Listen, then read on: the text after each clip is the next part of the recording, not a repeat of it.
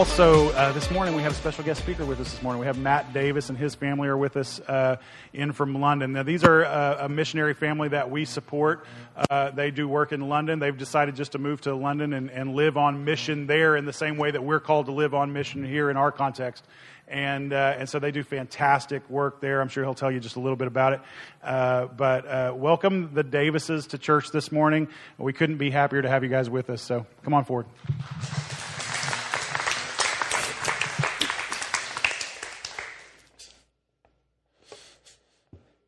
Well, I must say that I have a little bit of fear and trepidation because it appears that I'm speaking between two arcs of the covenant on both sides. Maybe that joke's been used here before, but I just have these flashbacks of Raiders of the Lost Ark, and something's going to happen, so I will be on my best behavior. But it is great to be here. We are here with my family. My wife, Kimberly, and our kids, Tyler, Hallie, and Alex. I won't bring them up to embarrass them, but you are welcome to embarrass them at the break.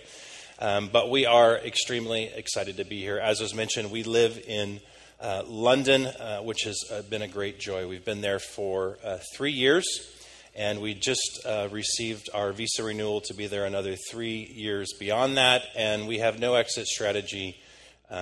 We plan to make that our permanent home. So I do want to thank all of you. I want to thank the church just for first of all, for your prayerful support of what is going on in London, which I'll speak a bit about, and also your financial support.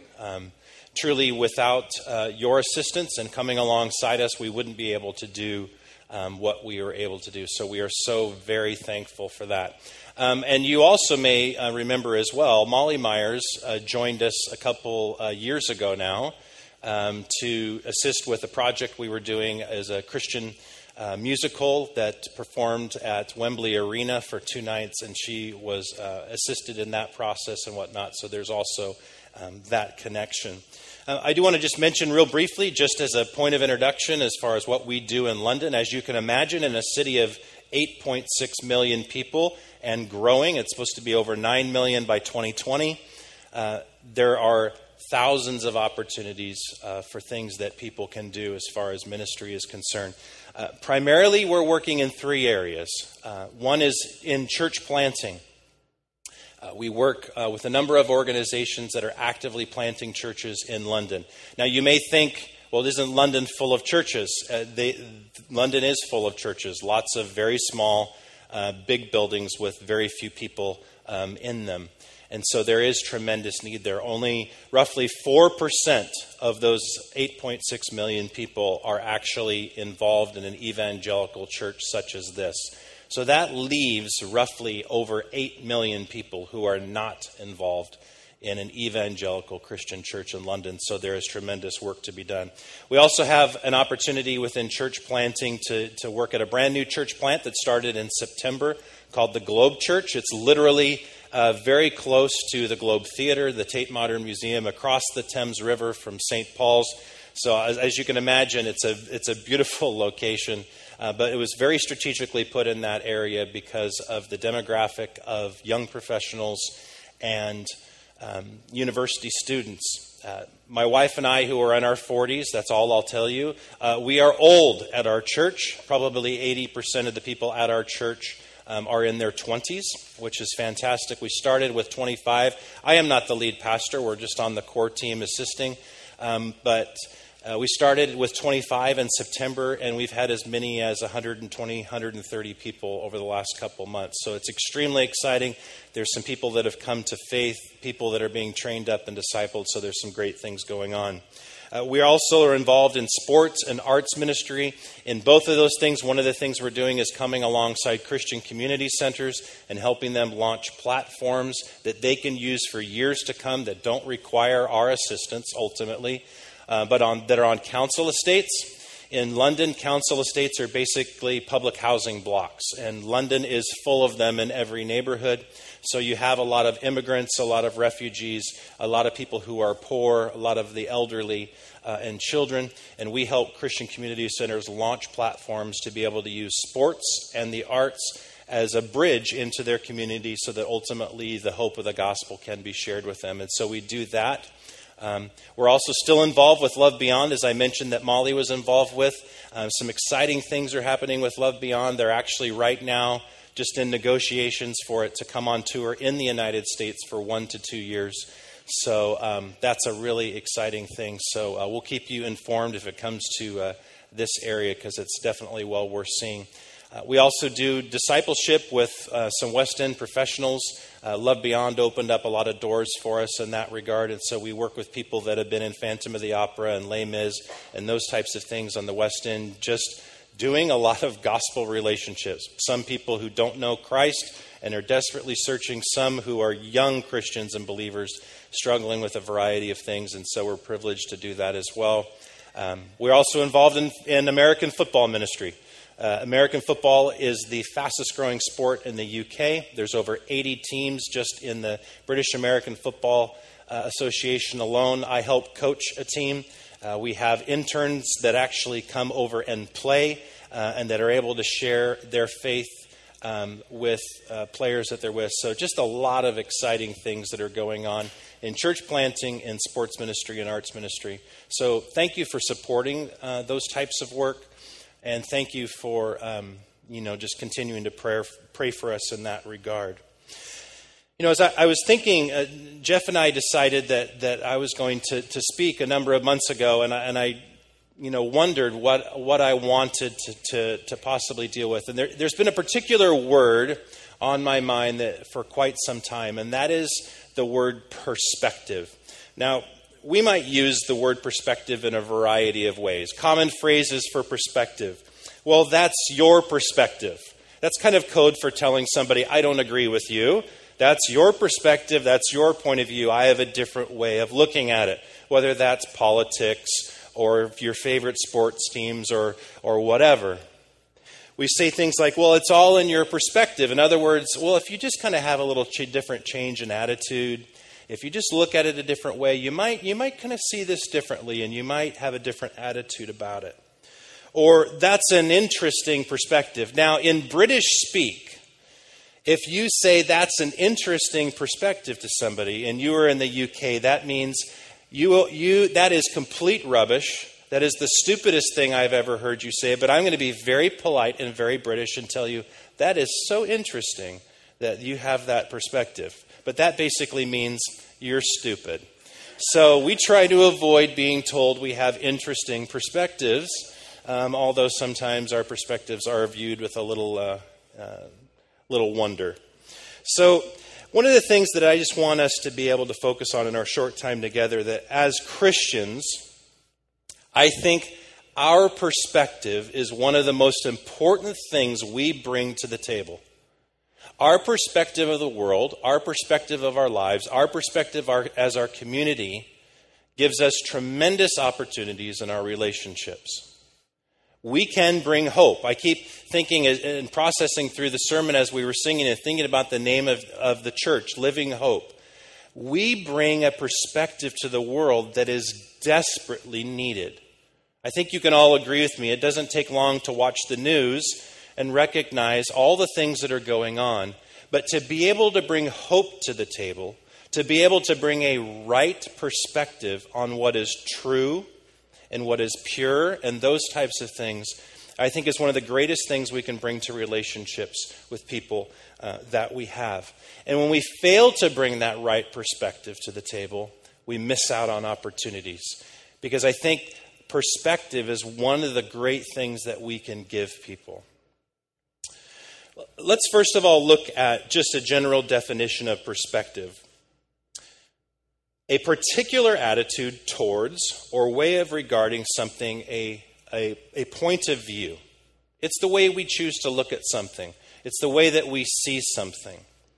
And I chose to bring a little Disney into the talk today. So how many of you have seen the movie Ratatouille? So there's some good context here. It is he's going to come up there in a second. There we go. You were wondering when I was going to bring Disney into the... In Ratatouille, just a quick summary. I won't bore you with all the details, but basically, there is a rat named Remy. Now, Remy doesn't like being an ordinary rat. Remy's a foodie, kind of like myself, which you can probably tell.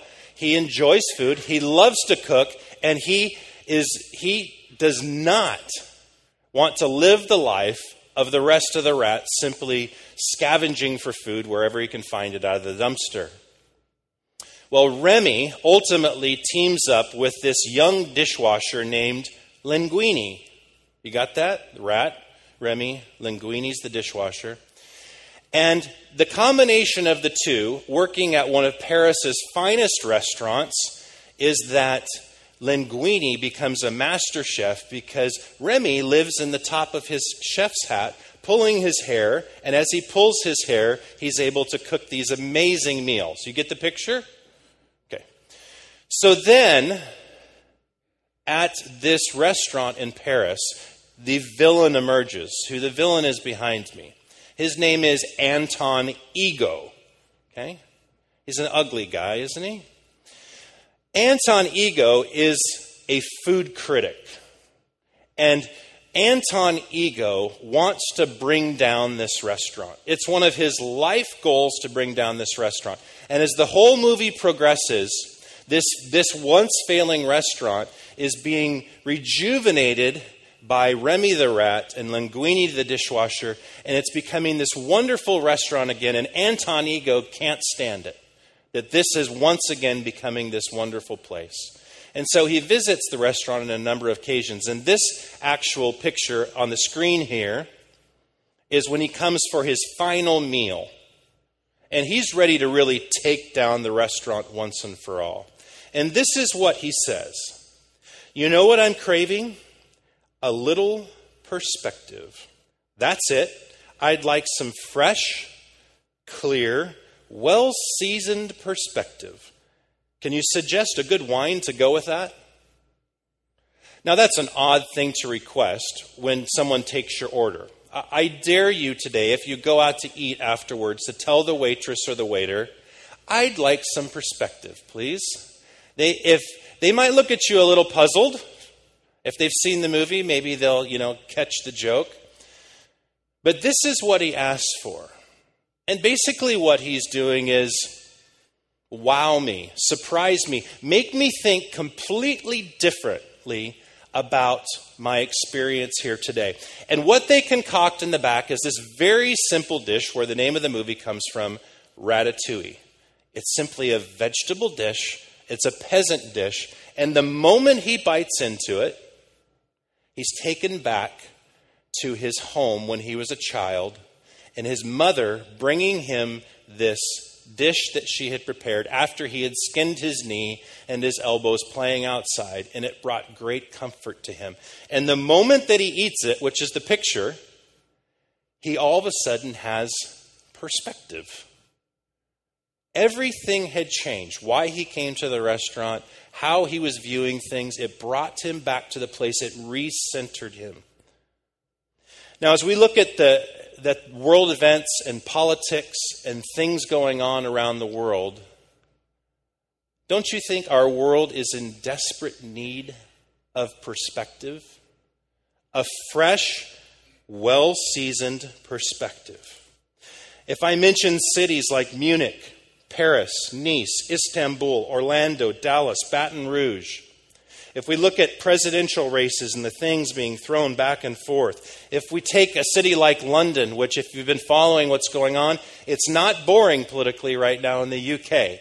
With Brexit and the referendum to leave the European Union, and then the Prime Minister stepping down, and then a week later somebody else becoming Prime Minister, and people resigning.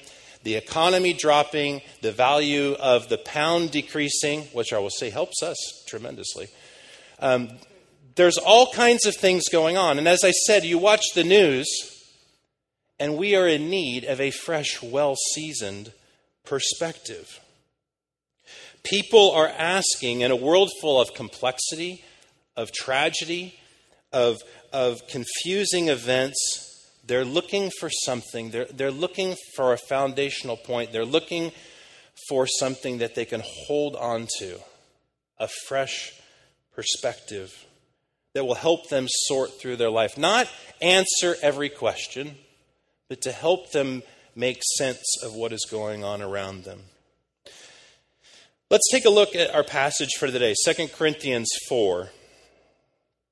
If you want to turn there with me, it's on page 965 in the Bibles that are provided, but we're going to look at 2 Corinthians 4.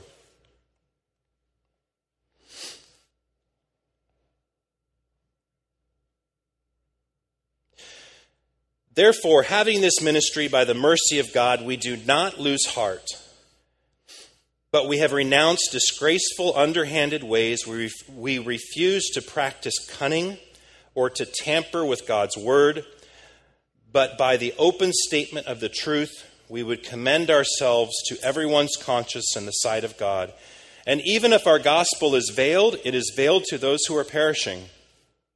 In their case, the God of this world has blinded the minds of unbelievers to keep them from seeing the light of the gospel of the glory of Christ, who is the image of God. For what we proclaim is not ourselves, but Jesus Christ as Lord, which ourselves as your servants for Jesus' sake, for God who said, "Let light shine out of darkness," has shone in our hearts to give the light of the knowledge of the glory in the face of Jesus Christ. But we have this treasure in jars of clay, to show that the surpassing power belongs to God and not to us. We are afflicted in every way, but not crushed, perplexed but not driven to despair, persecuted but not forsaken, struck down but not destroyed, always carrying in the body the death of Jesus, so that the life of Jesus may also be manifested in our bodies. For we who live are always being given over to death for Jesus' sake, so that the life of Jesus also may be manifested in our mortal flesh. So death is at work in us, but life in you.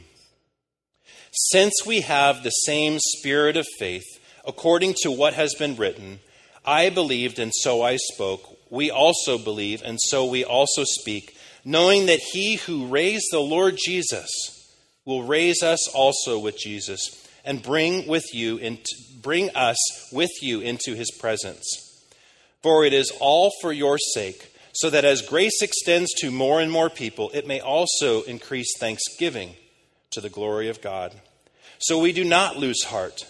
Though our outer self is wasting away, our inner self is being renewed day by day. For this light, momentary affliction is preparing us for an eternal weight of glory beyond all comparison, as we look not to the things that are seen, but to the things that are unseen. For the things that are seen are transient, but the things that are unseen are eternal. Let's pray for just a moment. Lord, we thank you for this day. We thank you for your word. We thank you for the hope that we have in you. Lord, I just pray now that you would speak through me, that I would be that empty vessel that can be simply filled up by you and poured out this morning. Lord, may your word speak to us and your Holy Spirit work in our hearts. In Jesus' name, amen. Now, there's a lot in that passage. We could spend a couple weeks, actually, and I'm not going to do that. But I want to hit some highlights of this particular passage that I think are important. I think the first thing to tackle, which is always good with any passage, is to look at why, or when it starts, why it's saying what it does in relation to the verses before it. And it talks about in the first verse, therefore having this ministry by the mercy of God. So what is this ministry? Now, it gives a number of phrases to explain that. But one of the things it says is we have the light of the knowledge of the glory of God. Now, I doubt that if any one of us were asked, what is your ministry? We would say, well, it's the light of the knowledge of the glory of God. It's not a phrasing that we would use. But I think if we break this down, it's in a sense that the light bulb has come on for us. One of the things this passage says is that the God of this age, Satan, has veiled the truth from many. But for us, by God's grace and mercy, as followers of Jesus Christ, the light bulb has come on, and the realization of what Jesus has done on the cross, coming to save us from our sins, dying on the cross, buried, and rising again, we have this tremendous hope. And ultimately, our ministry is the proclamation of this light. The proclamation of the light of the knowledge of the glory of God. Think about this for a moment. We have the answer. Now, some may say that sounds arrogant. But we must have confidence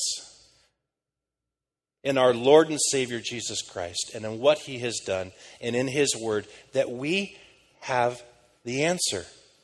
When people are searching for answers and trying to make sense of the world, by God's grace and mercy, the light bulb has come on, and we have the answer. People search for the meaning of life. They gather bits and pieces from other religions and philosophies and methodologies and ideas and education. That's one of the things that we see all the time in people that we have relationship with in London. People in the acting community, people in the financial community, wherever it may be. They take bits and pieces because people are desperately trying to sort out, how do I make sense of this? How do I live my life appropriately? How do I make a difference? And so they take kind of this smorgasbord. It's like they're at a buffet, and they just pick and choose. I'm going to take a little from Buddhism here. I'm going to take a little from Christianity here. I'm going to take a little from science here. And I'm going to piece it all together. But the problem is they get the puzzle on the table, and they're just missing pieces. And so you get a question like a good friend of mine asked me one day, who has taken this buffet approach, and he says, how do I raise my kids right? And the reason he asked that is in what he has taken and grasped for, he's left wanting, not exactly knowing, well, what do I do to raise my kids right? What do I do to have a really good marriage? How do I go about making a difference in my life? Because what I have grabbed for doesn't seem to be plugging into those holes. We have the light of the knowledge of the glory of God. And we get to share the greatest story. Now, I can imagine all of you can think of someone. I think of my grandfather who told the same stories over and over again at the dinner table, but we always loved them. I would imagine you have somebody in your life that they have told this fishing story 100 times, or they've told a story of how they met their wife, or they've got a great story and it never gets old. Maybe even have movies like that you can just watch them over and over again and you never get tired of it. We as Christians, as followers of Christ, we possess the greatest story. Our church in London, the Globe Church, our tagline, if you were to go on our website, says, we are a church made up of many stories, but we are seeking to understand the one story, the greatest story, a story of love, of treason, of redemption, of joy, the story of God and His Word. The greatest story. And one of the things that's contained in this passage is that Paul recognizes in writing this, he's got a pretty good gig in terms of what he gets to communicate. Because it even goes back and talks about Moses. Moses had to be a dispenser of the law. For those of you who have ever taught, you know, there's that point in the first few days of school where you got to point to the chart, say, here are the rules, here are the consequences, you do this, you do that. Moses brought down the law. He was with the old covenant.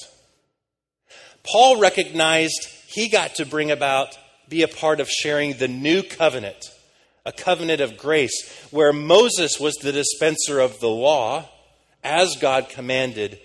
Paul was able to be a dispenser of grace. That's what we get to do in the world that we live in. We get to be dispensers of grace to people around us. You know, in London, oftentimes our greatest obstacle in relationships is breaking down stereotypes. Stereotypes of being an American. Yes, not everyone in the world thinks we're wonderful. I don't want to break that to you. But there are stereotypes. And add to that, Christian Americans. Wow, double whammy. Okay? So don't let this offend you, because I'll take this upon myself. But before people get to know us, here's a general stereotype. Loud, obnoxious, arrogant, gun-toting, opinionated, bigoted, homophobic, and generally against all forms of fun. Now, my wife would probably agree that definition probably isn't too off for some people that we meet. But the thing that always reminds me of is that too often as Christians, we are known for what we are against rather than what our hope is in. I think one of the biggest culprits of that tends to be social media. Something like Facebook. And people know us for all the things, I don't like this, I don't like this, I don't agree with this, they used this cup at this store, they did this, they did that. We're known for the things that we're against. We tend to live in the law, in a sense, rather than being dispensers of grace and hope. Galatians 6:9 says, "Let us not grow weary of doing good, for in due season we will reap if we do not give up." We have the opportunity to share the greatest story and to give people the right perspective. This is why Paul says at the beginning of this passage that hope is not lost. We can rest in the fact that there is something far greater no matter what we experience in this life. And it's about our right perspective. Regarding this ministry, it also states that what we proclaim is not ourselves, but Jesus Christ as Lord. It says, we've renounced disgraceful, underhanded ways. We refuse to practice cunning or tamper with God's word. But by open statement of the truth, we would commend ourselves to everyone's conscience in the sight of God. It's not about us. When we make it about us, when we make the message about us, then we're very tempted to tamper with God's word. It would be very tempting for Pastor Jeff to simply say, we'd like more people, so I'm going to water down the message a little bit, make it a little less intrusive, maybe skip some things in the Bible that are a little more controversial. But that becomes about self. That becomes about kingdoms. What we proclaim is not about ourselves, but about Jesus Christ as Lord. It's the unaltered, untampered with, not watered down truth. Paul says in Acts 20:27, "For I did not shrink from declaring to you the whole counsel of God." I didn't leave anything out. Even the difficult parts I shared. Just like in the context of this, it refers to taking the wine merchants of the day, adding water to the wine to make it go further and being able to sell more. This message that we have, this perspective, is all about Jesus, and it's not about us. Then it goes on to say in verse 7, it talks about our treasure. There we go. You're thinking, that's Thorn Oakenshield, right? Oh, blank stares. My kids, they're good. Thank you. There you go. Thorn Oakenshield. Well done. Now, for you, Hobbit, Lord of the Rings fans, this is Thorin Oakenshield when he finally is able to enter back into the Great Hall. And it's full of gold. More gold than you can ever imagine. It's been protected by the dragon Smog. But the gold has a draw on him. And ultimately he becomes sick. And he makes this comment, "This gold is ours and ours alone. On my life, I will not part with a single coin, not one piece of it." We have a tremendous treasure. And when it talks about this jars of clay, it's referring to the treasure that is within this jar of clay. You know, London is certainly a city full of earthly treasure. It's the most influential city in the world. It's the world's banking center. It's the most diverse city in the world with over 300 languages spoken in London public schools. It's a center of culture and entertainment. But as I said at the beginning, in a city of 8.6 billion people, roughly only 4% of 8.6 million people recognize the treasure that is in Jesus Christ. We also live in a day and age that we have opportunities to build on this treasure and our understanding of this treasure, our understanding of God's Word. We have churches, we have podcasts, we have books that we can read, we can listen to Christian radio, we have all these things, but too often, if we are honest with ourselves, we become like Thorin and we just gather it to ourselves. We just gather this treasure. And sometimes I think we even become hoarders of sorts of this knowledge and understanding, and we do not share this treasure with others. Now let's look at this jars of clay for a moment. Insignificant, unattractive, cracked, chipped, leaky, broken vessels containing a treasure whose worth is far beyond measure. Can any of you relate to those statements? Insignificant, unattractive, cracked, chipped, leaky, broken. I think at times we all relate to being that. You know, jars of clay were used, they were working tools. They weren't used to display beautiful bouquets of flowers. They were working tools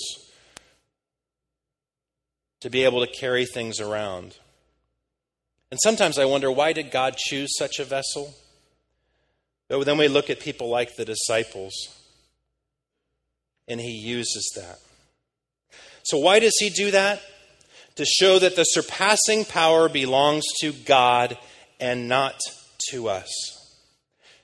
It's not about us keeping our jar full. I think that's one of the things we fall into, is we think, I got to keep my jar full. That's what this is about. I got to keep it full. I got to keep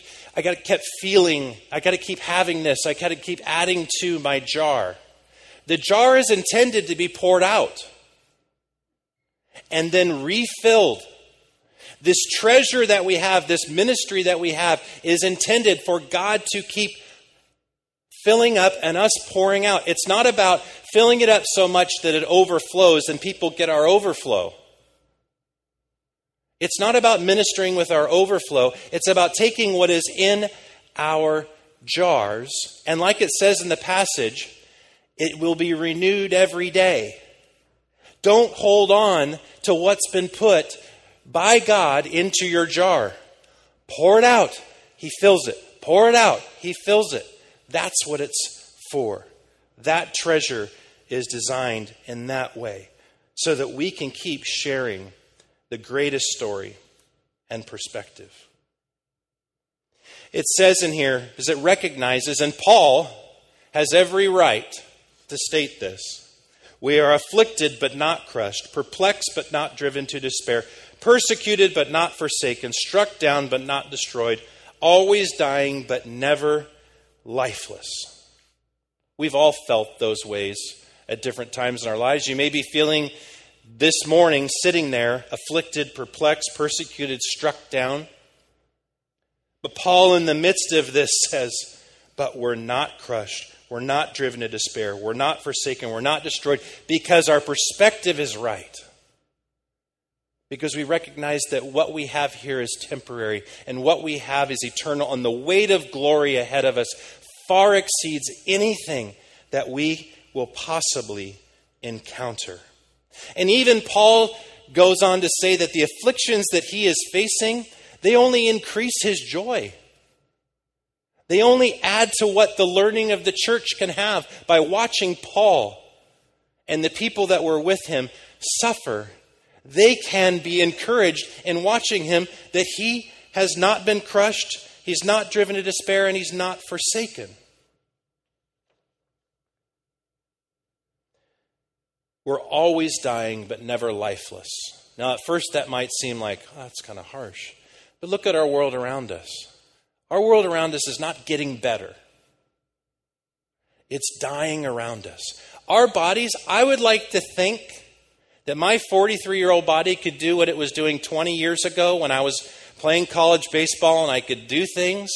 It doesn't do the things that I used to be able to do, and it hurts a lot more the days after when I try. But it's never lifeless because of the hope and the glory of Jesus. So we do not lose heart. Though our outer self is wasting away, our inner self is being renewed day by day.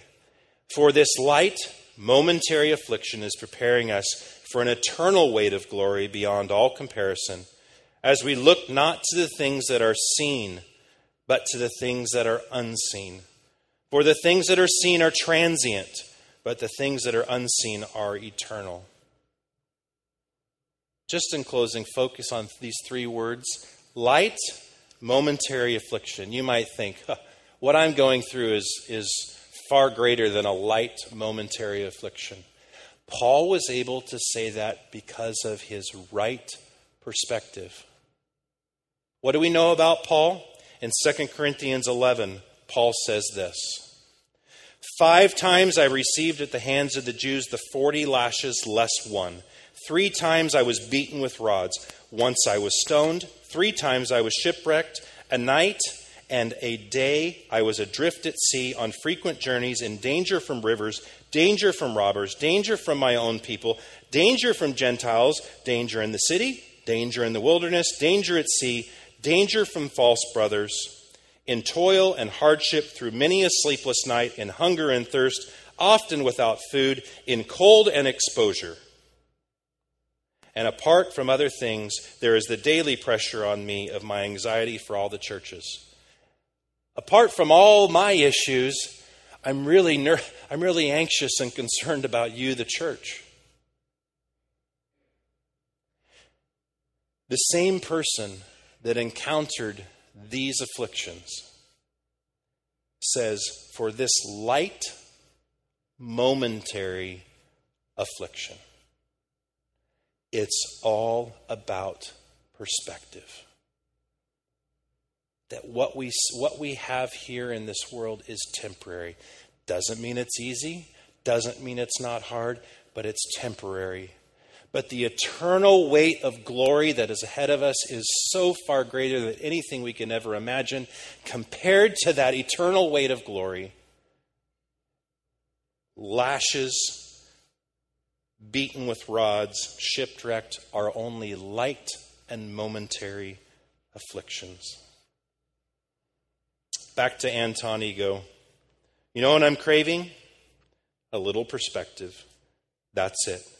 I'd like some fresh, clear, well-seasoned perspective. Finally, just as a point of review, things that as you go about this week and the coming days that we can all rest in. We have seen the light. What has been veiled is now unveiled. The knowledge of the glory of God. We have the greatest story that can ever be told. It's not about us. It's all about Him. By God's grace and mercy, He uses broken, cracked, leaky vessels. We are always dying, wearing down the world around us as well, but never lifeless. Our trials are light and momentary in light of eternity, in the weight of the glory of God. Let's pray. Lord, what a blessing we have in your word. Lord, we thank you by your grace and mercy that you have saved us. By your grace and mercy, you sent your Son, Jesus, to come into this world as a payment for our sins, to die on the cross, to be buried, to rise again, and to return again one day. We have the greatest story. May we not be ashamed to share it. May we take every opportunity to give people a right perspective of the world as they are just searching for answers. May we be more about our hope than about the things that we disagree with. And may we bring all honor and glory to you. It's in Jesus' name we pray. Amen.